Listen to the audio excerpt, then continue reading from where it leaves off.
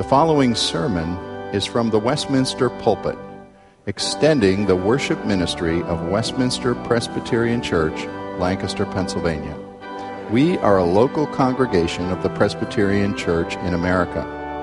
Please contact us for permission before reproducing this message in any format.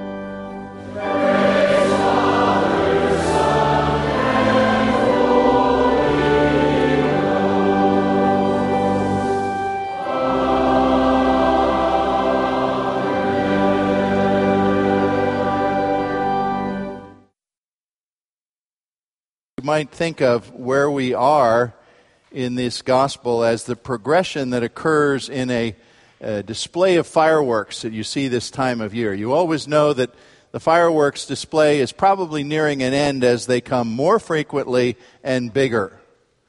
Well, that's a little bit of what we have here. As we've talked about Luke as the gospel of astonishment or amazement, Luke has showed us so many ways in which Jesus has amazed people, and it's almost like the fireworks get bigger every episode.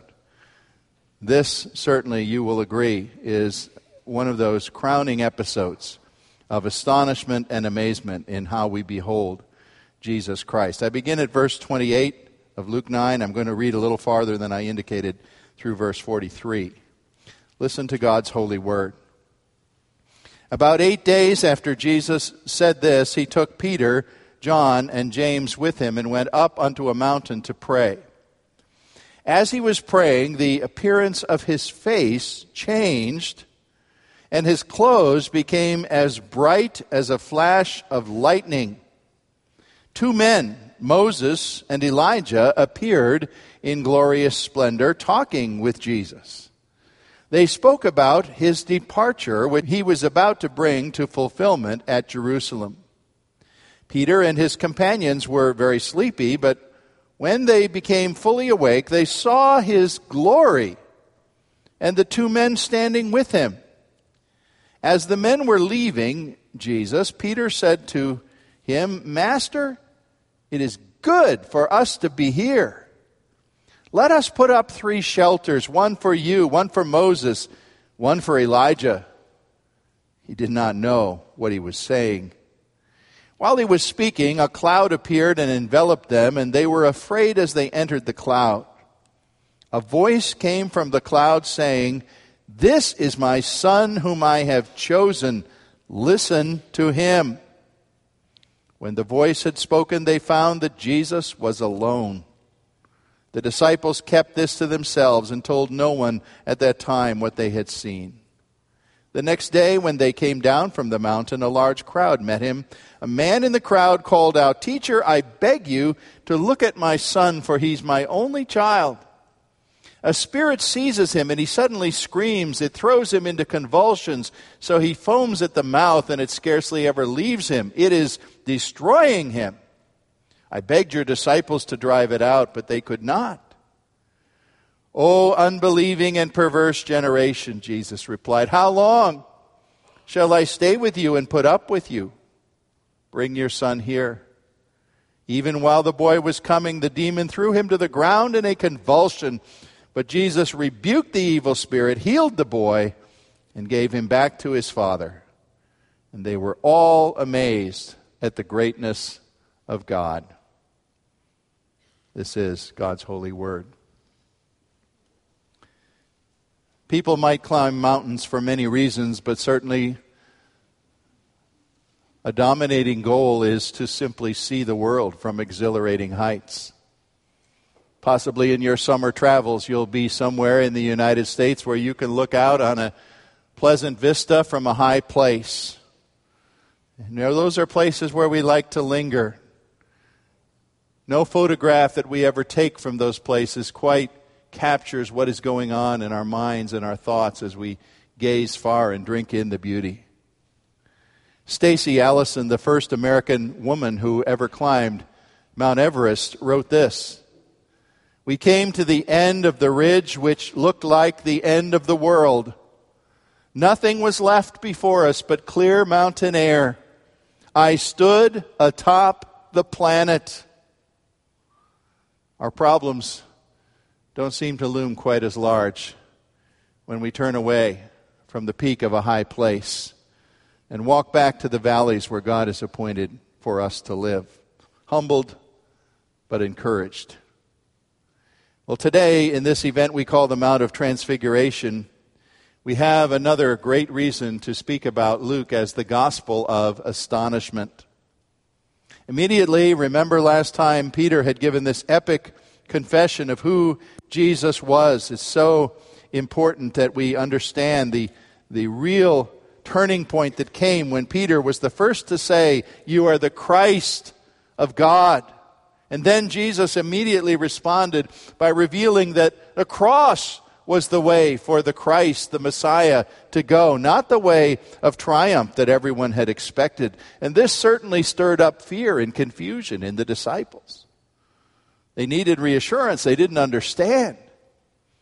So he took them apart, prayed with them in this high place. We know not the name of the mountain where they were, but somewhere there in Galilee. And as he took them there, he revealed to them something that was a stunning blast of encouragement, unlike anything human eyes have ever witnessed before or probably since. True disciples, you see, need to grasp both the dimension of suffering of Jesus and of his glory. We're very prone not to hold those two things together. We're usually concentrating on one or the other. And he wanted the disciples to have this much of the complete picture. They had heard of his cross. It dismayed them. So he wanted them to see his glory, to encourage them. He did something here that I would liken to letting them, and by their witness, the rest of us, peer into the hidden court of heaven and understand in a visual way a little bit of what Christ was before he came into this world and what he is today as he rules as the King of heaven. And our faith must do what he was intending to be done for these disciples. Simultaneously understand his wretched death for sinners, the descent of that to the depths. But at the same time know him as the one and only, the only begotten, the Bible calls him, glorified on the heights. So first today I'd ask you to see in our text how it shows us Christ's essential glory revealed. As Jesus was praying, the appearance of his face changed. His clothes became as bright as a flash of lightning. It's easy to understand why the gospel writer would think of lightning. That was the brightest thing that they would ever see, the brightest intensity of light in the world before electricity. We are so used to our cities being lit up that you can fly in an airplane and tell when you're approaching a major city as you see all the lights going out in all directions. But this was a time when it was dark, and a lightning flash was certainly a wondrous thing for people to behold in that time. Well, you need to be sure of this. This is an eyewitness account given very straightforwardly. It came to the ear of Luke, who reported it, scientist that he was. I'm sure he knew people would probably try to discredit this or say, well, those disciples were sleepy. It was just a dream. It was just a mass hallucination. It was some kind of a myth that they made up. But the text reports it as history. Reports it as a straightforward fact. Something that happened, and that multiple evidences reported the same way. Now, this isn't the last time that these disciples would be asleep when Jesus was praying. You can think of another notable occasion of that, I'm sure. What was it that woke them? Was it possibly the change in the light?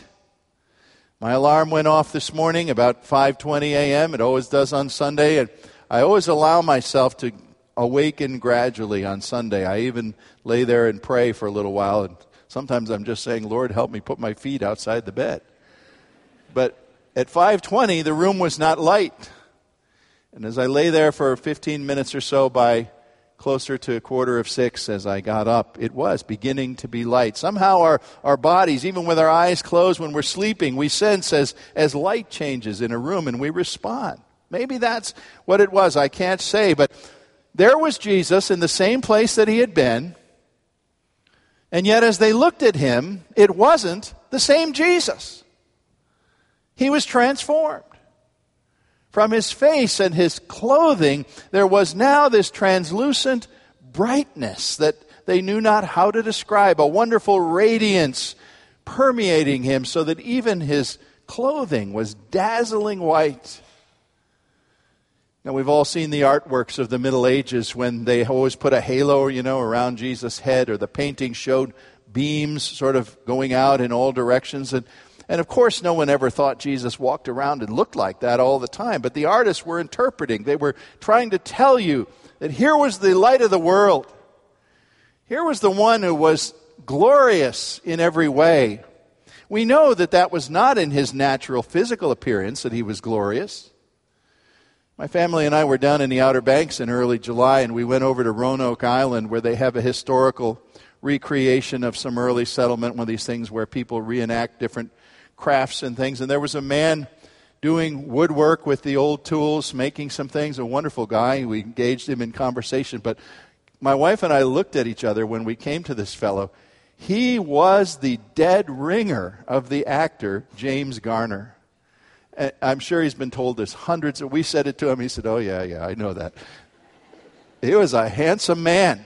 Jet black hair, square chin. Boy, he was a handsome guy. Now, that was not Jesus. We don't have any reason to suppose that Jesus stood out for his appearance. In fact, he blended in. The prophet said he would.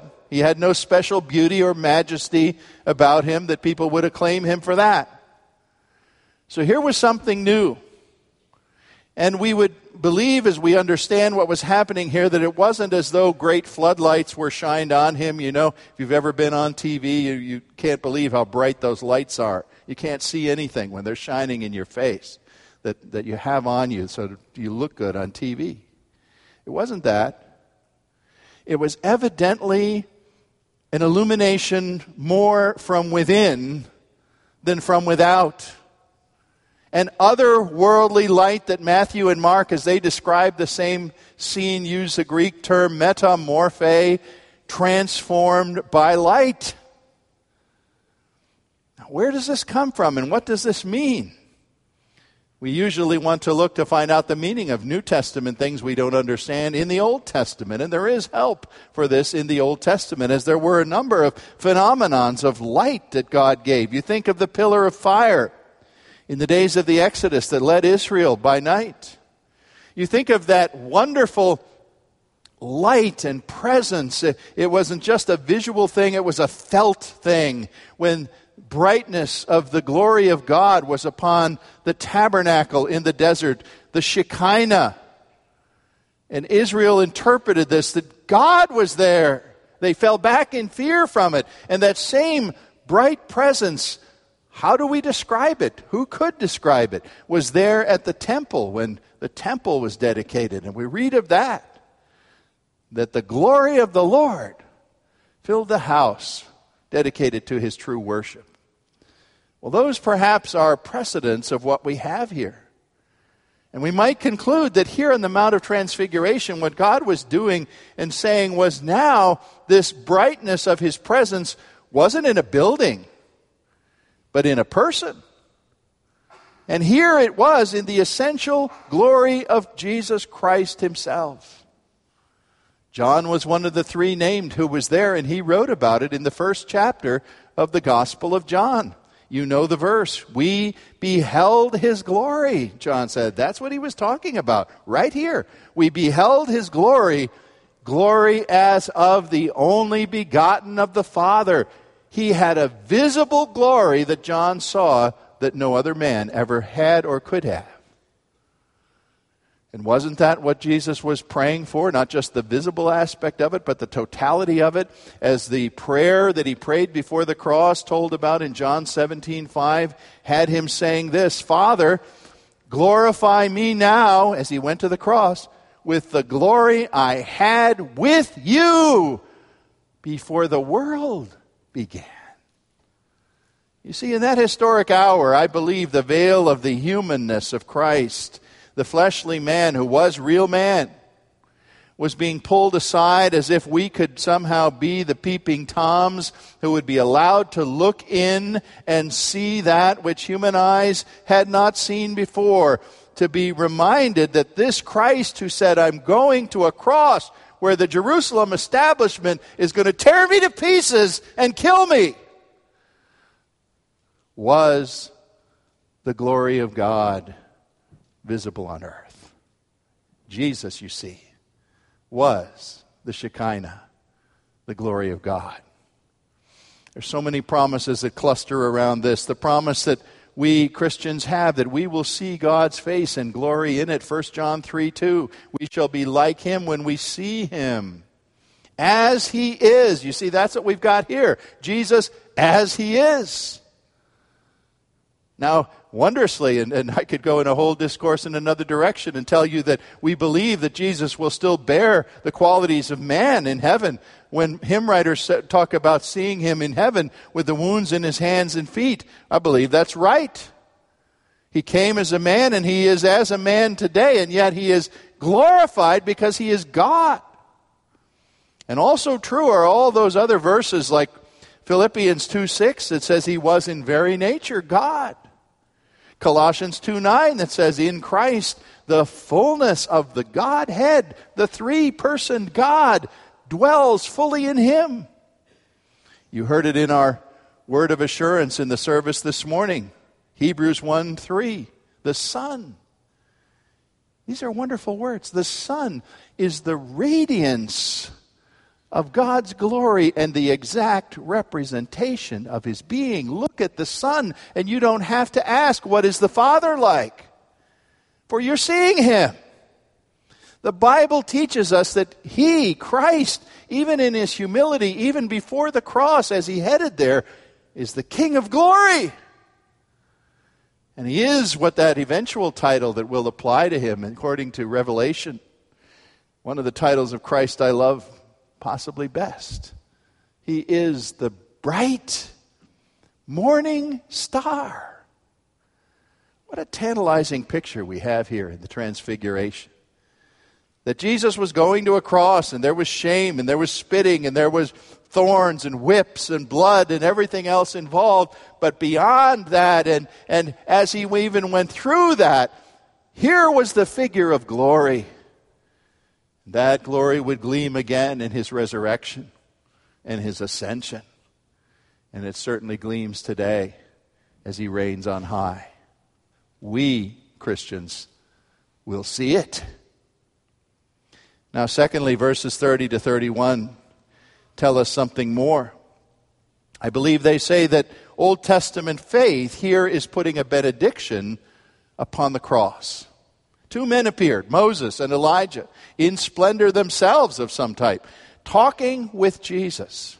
They spoke about His departure, which He was to bring to fulfillment at Jerusalem. I always wondered, how in the world did Peter, James, and John know who those two men were? They'd never seen Moses and Elijah. There was no picture album of the greats, of the history of Israel. You could say, I know just what Moses looks like. No. Nobody had ever seen their faces. Moses was gone 1,500 years. Elijah, 900 years before this, had disappeared in a miraculous whirlwind into heaven. Who had seen them before? Somehow, God made their identities clear. And by the way, we think this is one of the indicators, just in a small way, that our personality, that our identity remains intact in eternity. And I would wander just for a moment to give you a personal application here. It's not necessarily the thrust of the passage, but a side observation very worth noticing. As we all have Christians who go on ahead of us into glory. Just this past week, we had a funeral here for one of our members, dear man of God, Paul Weidman. Isn't it a great thing to be reminded, as I think this passage tells us by analogy, that those who have gone ahead of us, who belong to the Lord, are not spectral ghosts. They're not sleeping somewhere in soul sleep. They, in fact, are personalities alive and intact as their souls live before God. They are safe in His keeping, and they remain active observers and even participants in His present and future plans. How exactly, we can't say. But the Scripture gives us enough indication that every soul that hopes in Christ is kept secure, is known by name, and belongs to Him, even as Moses and Elijah did. Well, it's not mysterious to us why these two men in particular appeared. Moses, of course, the great lawgiver. Elijah, the first of the thundering prophets. And often, the Bible would speak of the Old Testament and simply say, the law and the prophets. You summarize the whole Old Testament when you say the law and the prophets. So if you want the Old Testament represented in two personalities, Moses and Elijah, you've got it. What then visually is it saying as these two, representing the entire Old Testament revelation, come and consult and inquire with eager interest and intently look and speak with Jesus about what He is about to do? Does it not tell us that everything about the Old Testament leads up to its fulfillment in Jesus Christ? And that these two were coming to subordinate themselves as the great leaders of Israel, what they would have remembered, the Jew would have remembered as our greatest men. Greater than George Washington, greater than Winston Churchill. These were the foundational figures. And here they were, consulting with Christ, looking keenly with interest at what Luke 19:31 says would be His departure. The word is actually His exodus. Isn't that interesting? Moses, who led the exodus that took 40 whole years because of the disobedience and the wandering and the straying minds and lives of the Israelites, you thought it would never reach its goal, but it did. Moses is now speaking with Jesus, who is taking on His exodus. Every believer, Jew and Gentile, past and future, who goes on his travel by way of the cross, through the resurrection, to the glory of heaven, to a place of liberation and freedom from the power and penalty of sin and death. Here's the Old Testament saying, Lord, You are the one for whom we have looked. You are the one in whom all things are to be accomplished. And then thirdly, I believe, in our text, verses 32 to 43, we can add Christ to the glory of Christ revealed here. In the Old Testament benediction, we add this: heaven's own endorsement of Christ's authority. There are certain moments when things are so solemn and so amazing that you should do best to just keep your mouth shut. Peter could never exactly do that, could he? His mouth was probably hanging open with what he saw, and he thought, well, since it's open anyway, I might as well say something. And so he said, Master, I know you're the carpenter, but we could build 3 booths in a hurry here. We could preserve this moment in architecture. I'm wondering if it even went as far in his imagination to think, Lord, we could bring the crowds by here and maybe charge and benefit many by giving to the poor with what they would give to see you and Moses and Elijah. What a tremendous vacation destination. Let us not leave here, Lord. Let us savor this with you. We want to linger near the glory. We don't want to go back to those clamoring crowds and their diseases and their demands and their demons. Well, it's interesting how the gospel reproves Peter with a parenthesis.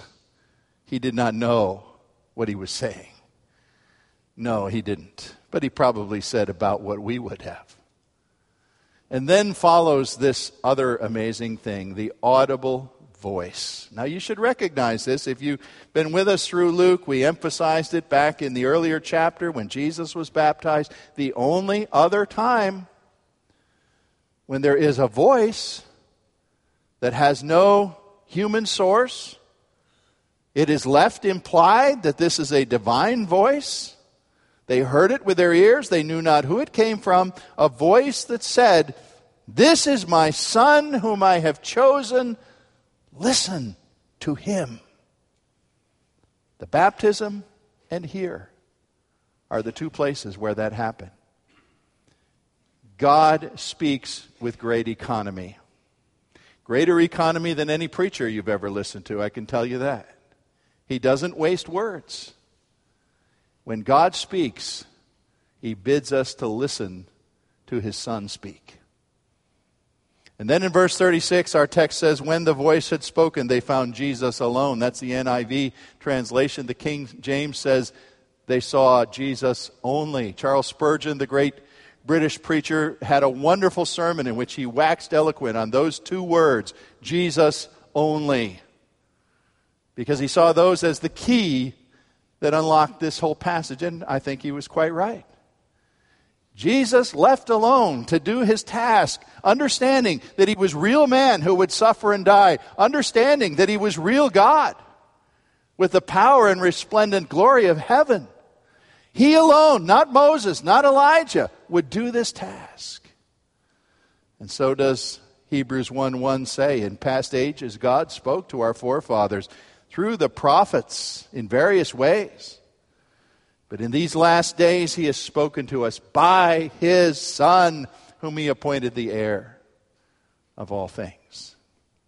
Now my summary lesson of this passage is that we would listen to Jesus speak intently, carefully, and observe what he says and seek to obey it. And you know, even Chatterbox Peter got that lesson. Not only did John write about this day and remember it in John chapter 1, Peter also wrote about it. It was so memorable. 2 Peter chapter 1. Here's what Peter as an old man said. We were eyewitnesses of his majesty, for he received glory and honor from God the Father when the voice came from the majestic glory saying, this is my Son whom I love. Peter said, we ourselves heard that voice when we were with him on the holy mountain. He never forgot that day. And we are asked, although we were not there, we are asked never to forget it either. The question comes, are we listening for the voice of Christ? Are we intently saying, if God shall speak in the voice of his Son, I will certainly hear that, I will respond, and I will obey, and I will believe? You know, I stopped to think, in this age of digital communications, how many, many, many voices we all have coming at us from every direction. Voices literally yammering. I love that word. That's what they do. They yammer, which means they're talking, but much of what they're saying isn't really of any importance. I was at dinner with my daughter's family, and my 11-year-old granddaughter, she's not allowed to answer the cell phone during dinner. Good rule, parents, by the way. But the cell phone was across the room, and it was going, the whole meal. I thought, who can have that much to say to an 11-year-old? Mine doesn't go off that often, but there are the messages, the voices. Listen to me, hear me, answer me. The Word of God is saying, peerless among every voice you might hear in our day is the voice of what the Son of the Highest has to say. He came to tell you how to escape the doom of hell and to see the green valleys of paradise. And the Scripture says, see that you do not refuse him who speaks from heaven. Today, if you hear his voice calling you to trust him, fall down before him, listen, obey, and follow. Do not harden your heart. I read ahead in this passage. You might have wondered why. I got past the Mount of Transfiguration. You said, wait a minute, Pastor, why did you read that other part? Well, I wanted you to see a glimpse of what was beyond Luke 9:37. Because I believe it's no accident at all that they came off that mountain with the glory being so bright that Peter was saying, oh, let's just stay here where the glory is. Where did they go? Down into a valley of the most ugly kind of degradation you could imagine. A demon-possessed boy shrieking, crying out, a demon trying to deface, vandalize the image of God in this boy. And you say, well, why are those two things placed together? For a very deliberate reason. The reason I believe Jesus was impatient and gave a rebuke to his disciples at that exorcism was because he was saying, can you not see the relationship between what you've heard as a confession that I am the Christ, that I will go to a cross, that I have the glory of God upon me, and that now we bring that glory down off that mountain into the brokenness and despair and wails of hurting people. The mountaintop is for worship, but the valley is for ministry. 2 Corinthians 4:6 says, the same God who said, let light shine out of darkness, has shined in our hearts to bring the light of the knowledge of the glory of God to us in the face of Christ. Christian, that isn't something that happened to Peter and James and John. That's happened to you if you know Christ. And there's a real sense in which you can say, I have been to the mountaintop. I know his destiny in the cross, but I know also the magnificence of his glory, and I carry it with me in my life. And so then 2 Corinthians 3:18 concludes the matter for me today. Paul wrote, we who with unveiled faces reflect the Lord's glory are being transformed into his likeness with ever-increasing glory ourselves, which comes from the Lord. You see, the glory of Christ transfigures his people. It changes, it metamorphosizes those who trust in him. And when once you have bowed to Christ as Lord, Christ the crucified one, Christ the risen one, Christ the ascended one, Christ the reigning one, then, my friends, you have a message to carry down off the mountain of worship into the valleys where people are broken and the demons are screaming, and they will hear and see and be changed as God wills by the Christ they see in you. May it be true. Our Father, we ask today that we not lose this wonderful vision. You gave it to three to see and hold and tell of. And you've given us to see the glory of Jesus as you've communicated his salvation to us by the Holy Spirit. We go from here today, and some of us go to very broken, bitter, terrifying places in our lives. We pray, O God, we carry with us the power, the word, the assurance, the performance guarantees, the salvation guarantees of Jesus, whom you yourself certified as your spokesman. May the world see what we have seen for Jesus' sake. Amen.